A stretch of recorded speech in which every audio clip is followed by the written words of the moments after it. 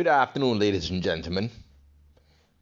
This is Baaghil on Brand, and your host, Saeed Baaghil. It gives me great pleasure and honor to have today Micheal Owen from London. I want to talk about brands and what brands he has worked on. Micheal has been working on brands for a very long time, and his experience to my audience, to you, will be of great value. A different perspective, something to learn from, and to share with others. Stay tuned. So, Micheal Owen, why don't you tell us a little about yourself? Okay, so my name's Micheal Owen. I'm in the north of England, in Newcastle upon Tyne, actually. And for the last 20 odd years, I've run 6 or 7 different creative agencies, digital agencies, brand consultancies. But my home is where my heart is. My home is brand. So that's what I love most. It's brand. Brand is what I love most. What sort of clients did you have over the years? Well, that's the strangest thing that happened was Virgin. We worked with Virgin for a little while. I say strange side because Virgin, I consider them to be one of the world's most distinct brands, I suppose. But they rang us and basically they were struggling. I don't know if you know this, but Virgin Money was a takeover of a local bank in the north of England, and they were struggling to recruit the right people. So we helped them to recruit the right people. So Virgin Money, Sage Software, these are the bigger ones, I suppose, the ones with global reach, but many, many hundreds, I suppose, of other much smaller UK-based brands as well. Perfect. And right now, what do you do? What I do now, I do 3 things. One is I run a brand consultancy, a brand strategist. I describe myself as a brand strategist, I suppose. And that's going to be called Micheal. I say going to be because it's launching in a couple of days. But I currently sit inside the digital agency that's left over from my old world. My old world was lots of agencies. Yeah. So that company's called Angelfish. I also write a blog every day for 10 years. I'm writing this blog, Saeed. And I also run a clothing brand called Always Wear Red. Oh, you own that, huh? Always Wear Red. Yeah, the reason I do that is because I think there are lots of people, clearly when we look at you, for example, with your books and your experience and your global cleverness, there are some people who just talk about it but are not very good at doing it. Now, we know that you're great, but I sometimes thought, I wonder if I can do it as well. So I decided to actually build a brand, Saeed. So, Always Wear Red is a UK-based clothing brand, which has been going for 3 or 4 years, and I'm trying to build a global audience for that, my own business. So I'm putting my money where my mouth is. And how long have you? Well, you said 4 years. And how's it doing now? Yeah, we're doing okay. I'm very lucky. I've worked with some of the world's best makers, and we use the world's best materials because I wanted to get a very premium feel. So I piggybacked on the supply chain and the making environment, the making ecosystem of people like Gucci and Louis Vuitton, etc. But I wanted a really sustainable business, which we've achieved, Saeed. And we're going to break even in year 5, and then maybe make a few quid in year 6. And do you plan to invite investors to come on board, or too early? It's a great question. I'm not really sure because it started off as a side project, really. Something to do next to my brand strategy work, but it's doing okay. So maybe, but I'm a bit of a control freak. I like to look after things that I've created myself, which is not a good thing all the time, but it's just the way I am. Oh, perfect. So now let's go back before we go to the science world. Now you've said you're going to set up your agency and it's going to focus on brand consultancy strategy. Yeah. And what sort of audience do you plan to attract?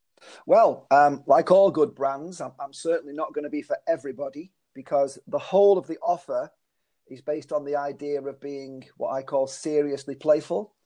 By seriously playful, I just mean, look, we know the rules. We know the rules of brand, but we don't always have to follow them.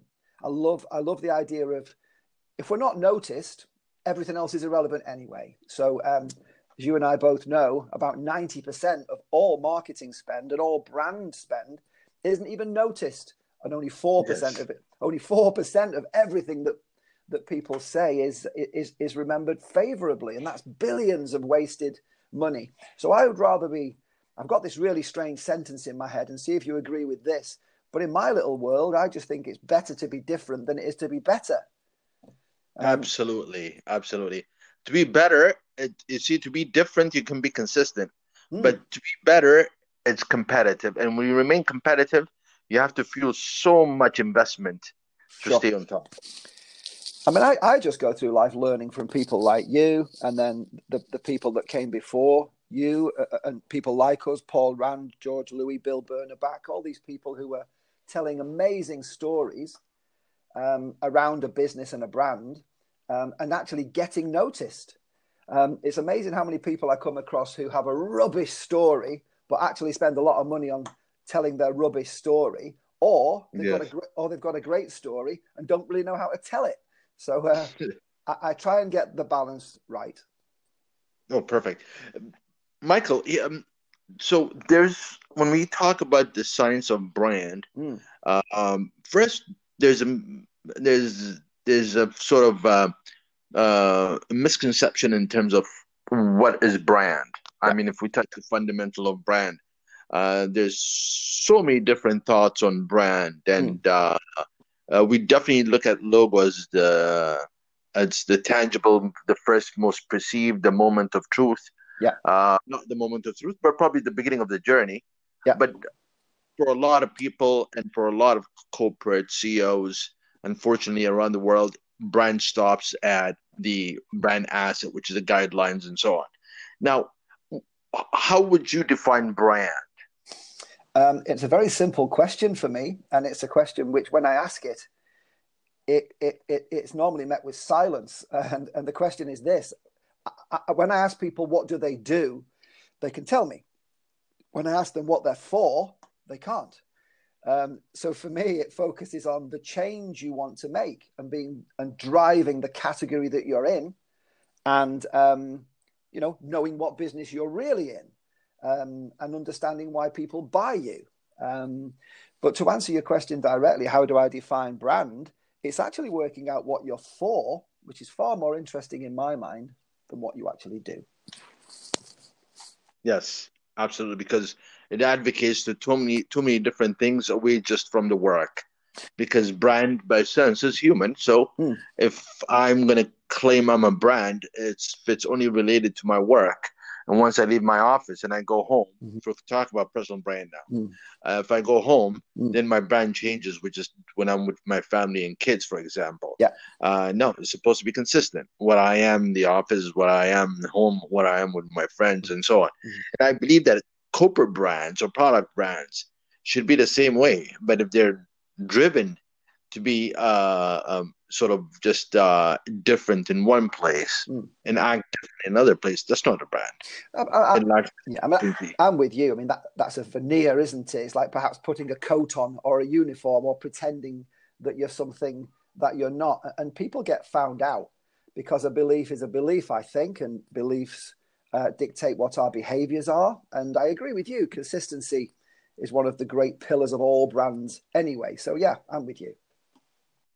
Now, there's also another misconception on the science of it, branding. Mm, It's been a challenge for me for so long when agencies call themselves, for example, branding agencies. I'm like, uh, branding is it's continuous, it's a relationship. mm, So, mm, uh, what comes first? It's a brand.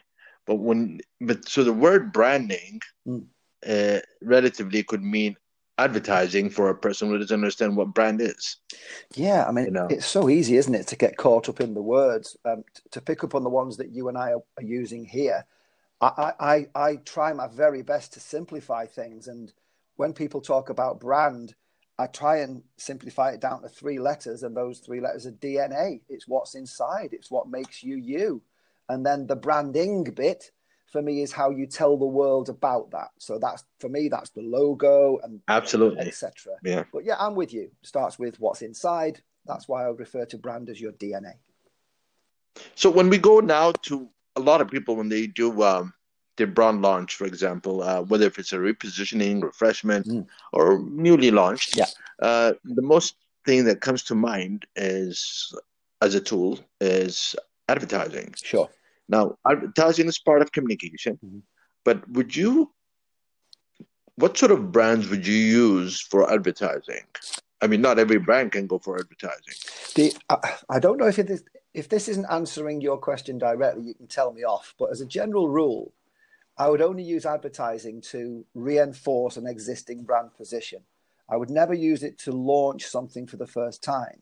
And the reason is because I would use PR, digital PR, in the early stages of anything that's new. And by new, by the way, that new could last for years. Because when I use the word new in the context of brand storytelling, I'm really just talking about being interesting and being fresh and being pioneering. So the short answer is I wouldn't use advertising at all in the early days because the brand has not been established. I would try and tell as many beautifully rich stories around the brand using PR in the early years, and then reinforce the position as it's achieved with advertising further down the line. Absolutely.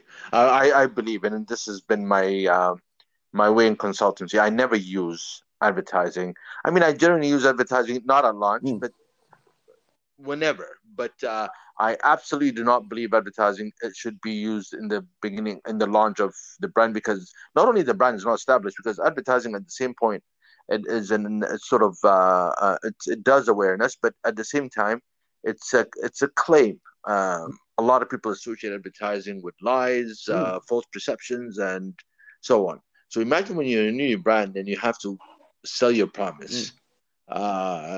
It's between two roads. Either they're going to believe you or doubt you. But when you go on PR, that's sort of, you're telling a story there. There's relatively a strong sense of belonging. There's a sound to it. There's something much calmer than louder. Sure, I agree. I think, to take the words out of your mouth, I describe brand as whispering rather than shouting. It's a conversation, I think, where you should just be able to look someone in the eye, tell them what you believe. And if they believe what you believe, they'll buy from you and follow you. And if they don't, they won't. And I don't think, no brand, as you and I both know, is for everybody, nor should they try to be. So if it's based on a belief, those that believe in you will follow you, I think. Yes, absolutely. In the past 3 years, which brands would you say the most impressed you on delivery? I think, have you heard of BrewDog? Do you know BrewDog? No, I never heard of BrewDog. In the United, I'll have to check it out. Yeah, cool. I mean, the short story of BrewDog is they're a category leader now, because there's a thing in the United Kingdom for the last 10 years, maybe 15 years, Saeed. There's been an upsurge in craft beer, people making. They kind of disrupted the category of craft beer has exploded by repositioning the category of lager as loutish and let's get drunk. And the craft beer category was reinvigorated as a place where flavor mattered and the science of beer mattered. And the category leader is BrewDog. And BrewDog have aligned their brand with a word that we already know, which is punk, because the word punk is rather rebellious. So they're the rebellious, disruptive force inside an emerging category, and they are now globally significant. They're valued at over £1 billion, £1 billion, and they've been going less than 10 years. Amazing. Which is your second brand that impressed you in the past 3 years? Let me have a little think. I'm going to mention a high street brand because retail get a lot of flack. Retail get a lot of grief because most retail, and I apologize for my grumpiness, I see most retailers as moaning, boring people who actually seal their own fate by not knowing what they are actually and lacking innovation. To answer your question about another brand who I have a lot of respect for, it's a retail brand that's a global brand, but very popular here in the UK, called Hotel Chocolat. So Hotel Chocolat is a niche top of the category luxury chocolatier. And there's a really deep reason why I love Hotel Chocolat. First of all, the way they present themselves is beautiful. They're very consistent, and the people who work there are genuinely interested in me as a customer. But what they did was the opposite of the person that they replaced, because Thornton's, are you aware of the brand Thornton's, Saeed? I don't know if you know that. Yes. So Thornton's, I remember when this happened, Thornton's was the place where as a child, a bit like Charlie and the Chocolate Factory, I used to go there and I used to love it. But basically what they did, as you perhaps know, is they changed their distribution network. So they started to sell chocolate. This is Thornton's I'm talking about now, through Tesco's, for example. And as soon as that happened, it became so accessible that it was no longer beautiful and it was no longer magical. So Hotel Chocolat simply went into that space and they run their brand properly. And that's why Hotel Chocolat is the category leader. And Thornton's has profit warnings because they're still quite big, but they make nowhere near the money that they did because Hotel Chocolat understand brand and Thornton's don't. It's funny how successful brands, when they focus on a segment, and they're extremely successful with that segment, rather than building on further attributes, they switch into segments and cascade to mass market. And if you think about it from the business strategy, whether if it's you start with a value, then you move to a volume. I mean, if the business strategy is going to evolve, the brand needs to change too. So you have to reposition again.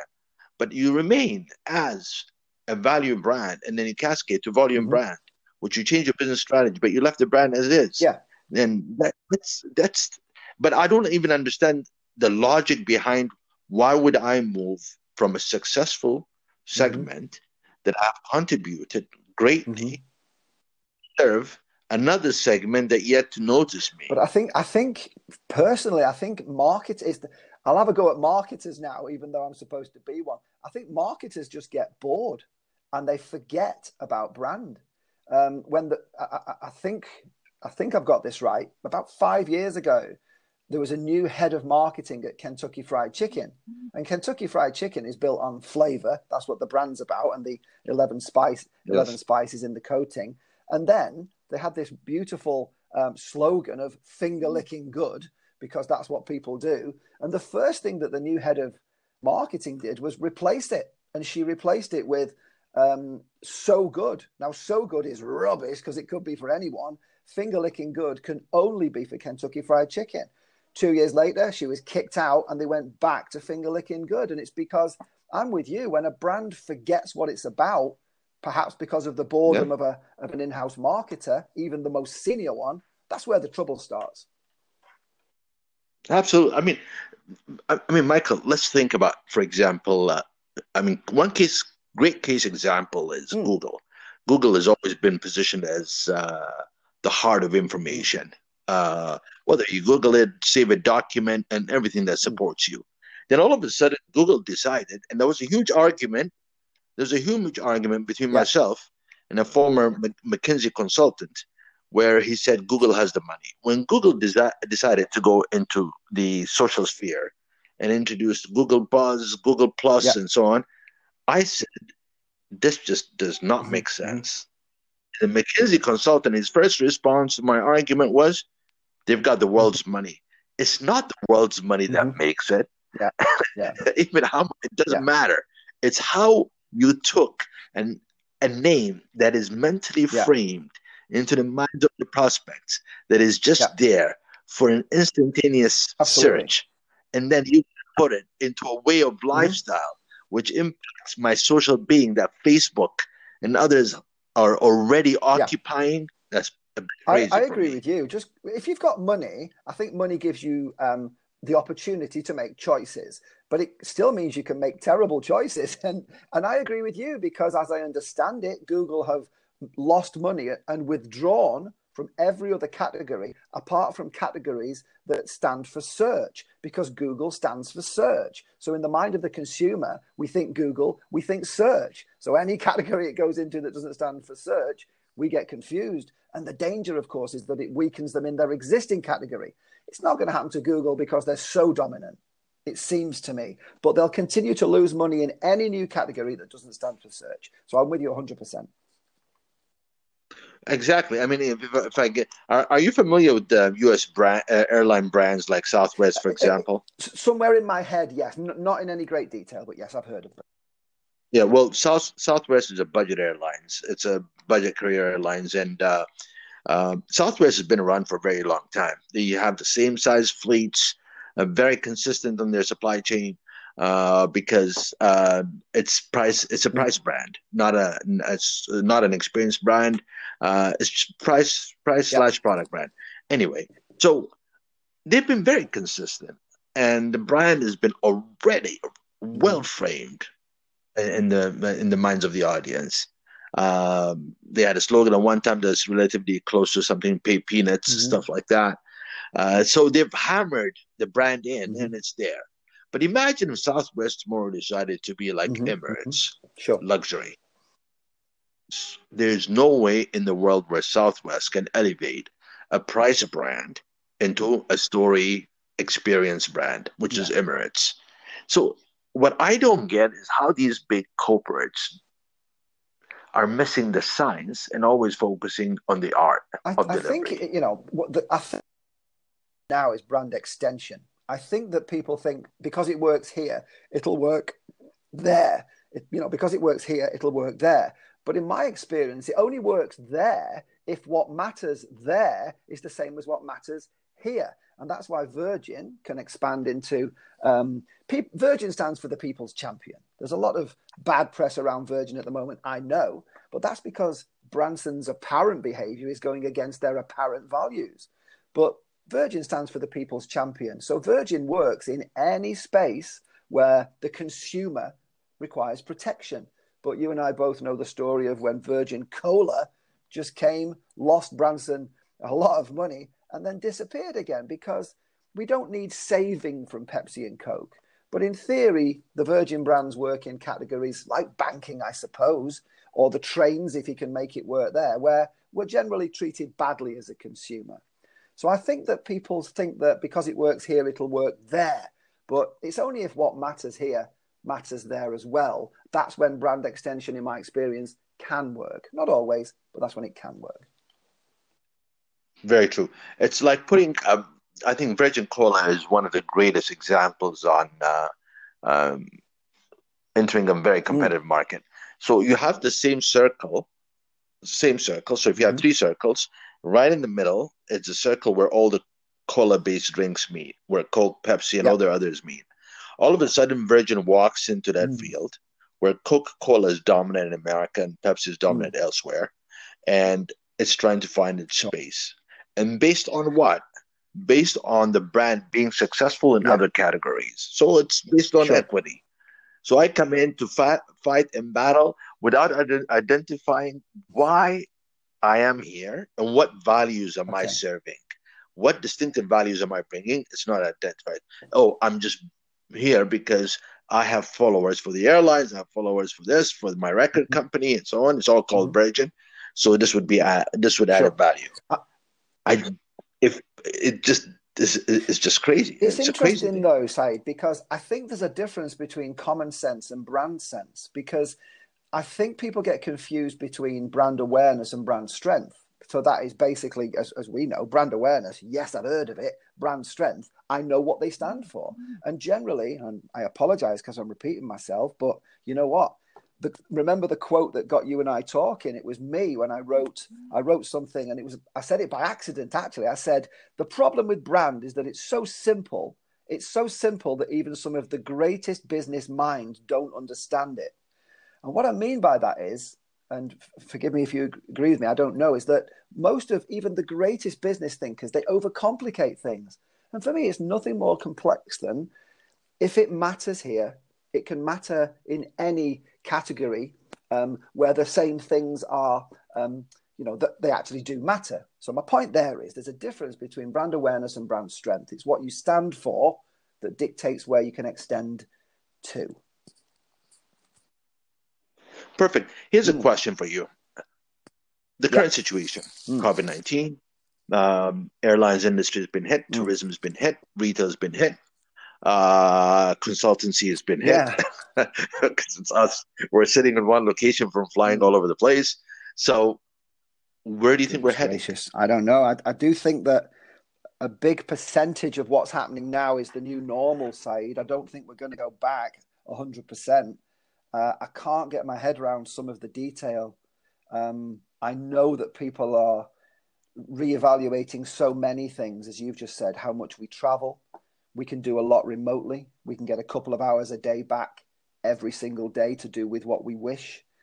I think that a lot of advertising that's appearing in this space is it's almost like we've got some budget, so let's say the same as everybody else, stay safe. Here's a little bit of piano music, and here's a picture of some people, saying hello through a screen. I do think that we crave a little bit of normality. So sensitively, I think that in this space, advertisers and brand builders can remind us respectfully that the brands are still there. But to come back and not bore us with the same ad as everybody else. But back to your question, goodness gracious, I don't know. The new world. The new world. Are you asking? I Sorry. was I was reading I was reading on research last night, and it said literally that it takes 70 days for any human to embrace the new habit. So relatively, we're past the 70 days, and many of the countries have been locked down. The others are going to continue another 30 to 40 days, which will continue 70 days. So, and then you hear another story where it says that a lot of companies are pretty happy right now with remote working. It saves them office, it saves them this, and so on. And a lot of the companies move their locations to a more affordable location. That's one side. Then all of a sudden, yesterday, I'm hearing from a friend of mine in New York, another guy in Hong Kong, who work in the advertising world, and they're saying we're laying off people. I'm like, oh, why? He goes, oh, we're probably gonna. It's gonna be a dead end. He said. One of them said, this is a dead end. Things are not going to go back as advertising because companies are getting very comfortable right now with their budget and where they are and how things are done. So even advertising industry got hit. I mean, evolution, whatever that means in this context, but evolution is clearly part of this and understanding what the new normal is and reacting. I think there's a lot to be said for honesty and transparency and vulnerability and, continually trying to build the relationships. We're all in a pickle. We're all a little bit confused. So strangely, that could bring people closer together. It could bring brands closer to people and people closer to brands because of the empathy opportunity, I suppose. But I don't want it to sound manipulative because for me, advertising should never be manipulative. It should always be inclusive and trying to bring people closer together. So this mini ramble from me is saying, surely there's opportunity for us to get a little bit closer together. I don't know. But back to your question, I don't know what's going to happen. I do sense, though, that a big percentage of where we are now is going to stay like this. Yeah, I think so too. I mean, there's still going to be a huge desire for human contact, but a lot of, I think, from work wise, from different industries, I think things are going to change a lot, a lot. If we look at what happened in 2007, 2008, Uber was born, Airbnb was born. So now there's a new evolution and there's a new brands that are coming in. And I believe they're coming in to solve the current problem, which is impacted by COVID-19, which has to do a lot with safety, hygiene, health, and so on. Even our experience in shopping is going to change. I don't think malls are going to last too long. I think you're right. And if you don't mind me saying, I'm going to mention something about my old world because I used to run agencies. I guess I employ 30 something people in quite a big agency. And I've thought for years now that agencies are on borrowed time. And I apologize, if I'm having a go at a sector, but I am having a go at a sector because I do think that agencies overcomplicate things. I believe that I wrote something recently, Saeed, and got in trouble because I basically wrote web design is dead. There is no such thing as web design, is what I said. Because I said, basically, it doesn't matter, in my opinion, if your website looks pretty much the same as everybody else's. It's because it's all about the content. I do think that agencies overcomplicate, architecture and user interface. And so many people have jumped online quickly, and it kind of works. So I think that, form should follow function. There's too much. Websites are too expensive from agencies. They're overcomplicated. And to repeat, because form follows function, just get the damn thing live, put some great content in, tell your story correctly, get the brand right. And that's what we need. So going forward, I would expect that a resurgence of the likes of Wix, which are all doing very well, of course, and Squarespace and WordPress, etc. Get yourself online and concentrate on what you're selling and how you're telling your story. The actual structure of the website, just keep it simple. That's what I think. Absolutely. And I also think even email, it consumes so much time. And I believe that it would decline. Funny enough, I personally, Michael, I just can't stand emails because it just consumes my time. I would sit 2 to 3 hours reading nonsense and replying to emails. I just made sure the other day that everyone's got to go on instant one of the instant messages that even they like. I'll download it, but I can't do emails anymore. It's just and I believe a lot of people are also sort of pressured by time. They don't even have time to sit down on an email for 2 to 3 hours. I agree with you. Although my habits you're ahead of me. You're ahead of me. I'm no good because I still try and read email and get my inbox down. And you're right. A couple of hours a day is gone. I need to be more like you. Yeah, I don't even have time to comb my hair, let alone I'm going to sit on an email. You've got a lot of hair, and it's good.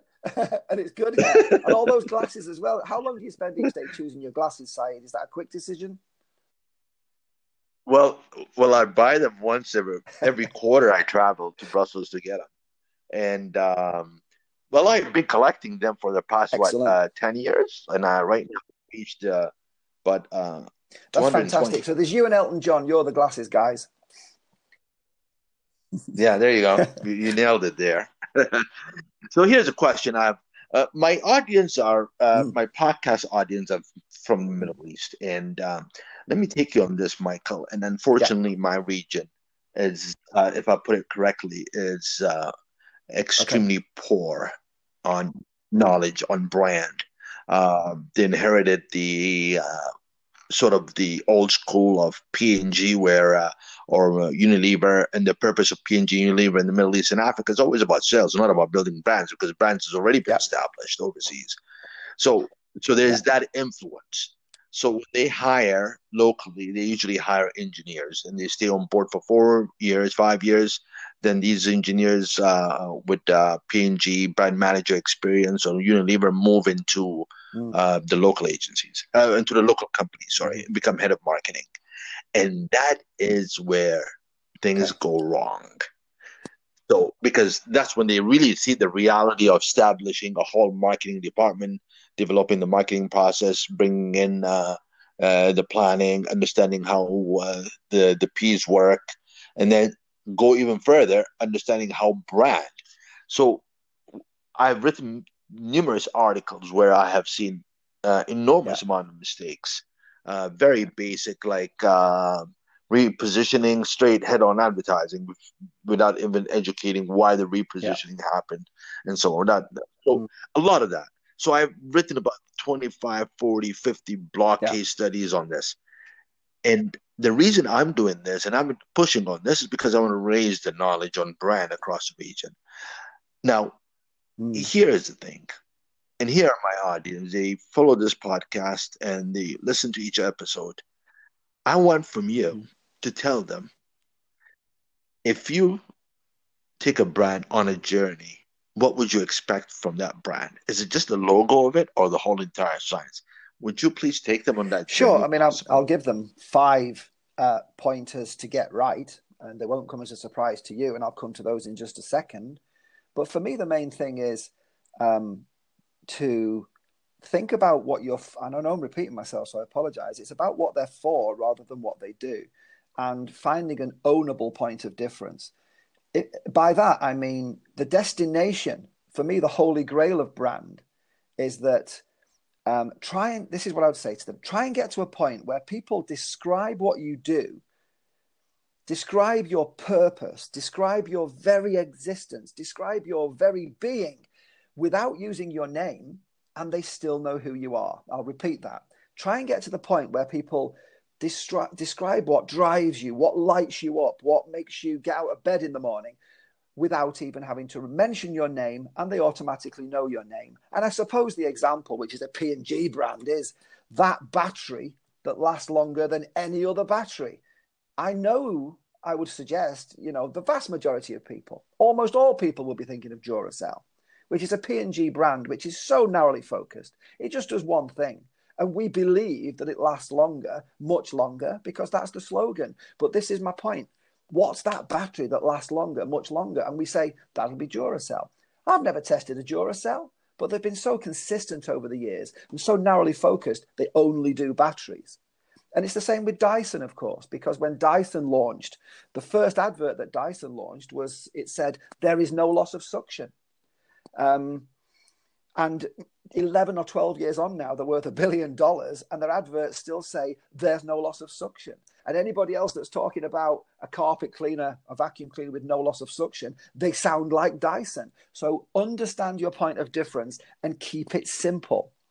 And the 5 points, which I think will make any brand, are as follows. I mean, the first one is knowing what business you're really in. Just understand that it's not what you do, it's what you're for. People don't buy what you do, they buy what you do does. That's the first thing. So focus on what you do does, not what you do. The second thing I would say is own a life-enhancing benefit in the mind of the consumer. You and I know this. Own a life-enhancing benefit in the mind of the consumer, because that's the only place that brands exist anyway. Try and understand the difference that they want to happen, and then tell them that you're the only person who can make it happen. That's what James Dyson did, because people were fed up with the bag inside the vacuum cleaner clogging up. So he solved that problem for them. And the other three, so the first one is knowing what business you're really in. The second one is owning a life-enhancing benefit in the mind of the consumer. Stay focused, keep it simple, just keep saying the same thing over and over. All you have to do is find amazing ways to keep saying the same thing. That's the job of the creatives, but keep the brand consistent. The next one annoys a lot of creatives, actually, because I believe in clarity over creativity, because it's more important to be clear than it is to be creative. Because if you get too creative and we don't understand what you're saying, it's a waste of time. So that one's about being clear. I would always put clarity over creativity. And finally, I suppose it's reinforcing this thing about consistency. So be consistent. So know what business you're in, own a life-enhancing benefit in the mind of the consumer, stay focused, be clear, and be consistent. That's what I'd encourage people to do. But if Procter & Gamble are big where you are, have a look at some of the narrowly focused Procter & Gamble brands, because they're run very well. Is Dove a Procter & Gamble brand? I don't know. Do you know? Okay. No, I don't think so. Dove, Okay. no, Dove is Okay, not. you're I probably think right. I don't Unilever, know, no? but the reason I mention them is because for me, Dove stands for helping women who shouldn't be as body conscious as they are. So I don't know why Dove go and do flipping men's stuff in parallel, because that's not what the brand's about, and they don't sell much over there, and it shouldn't come as a surprise. So I'm sorry I've rattled on a little bit there, but that's the 5 things I would encourage all people who want to build a brand. And you know what? Another thing I waffle on about is that brand-rich brands are rich brands. Brand-rich brands are rich brands, because when you lead the category and you stand for something, so everyone else sounds like they're copying you. But you have to keep it simple to keep your number one position. Absolutely. Michael, it's an honor to have you on my podcast and having this episode. And thank you very much. This should sort of help my region and help my mission. And Well, I look forward to having you it's again. very flattering for And me. It really is, because I've been listening to your videos, these little moments that you capture in airports and when you're wandering around, you're smiling into the lens. I've been watching them for years. It's brilliant. thank you All so the best. much, Michael. Appreciate Thank it, you. Michael. Have a good one. Thank you. It was a great honor to have Michael on my podcast and this special episode on brand. I love how he sort of give proper definition to brand and branding, and he shared his story and what impact it has made.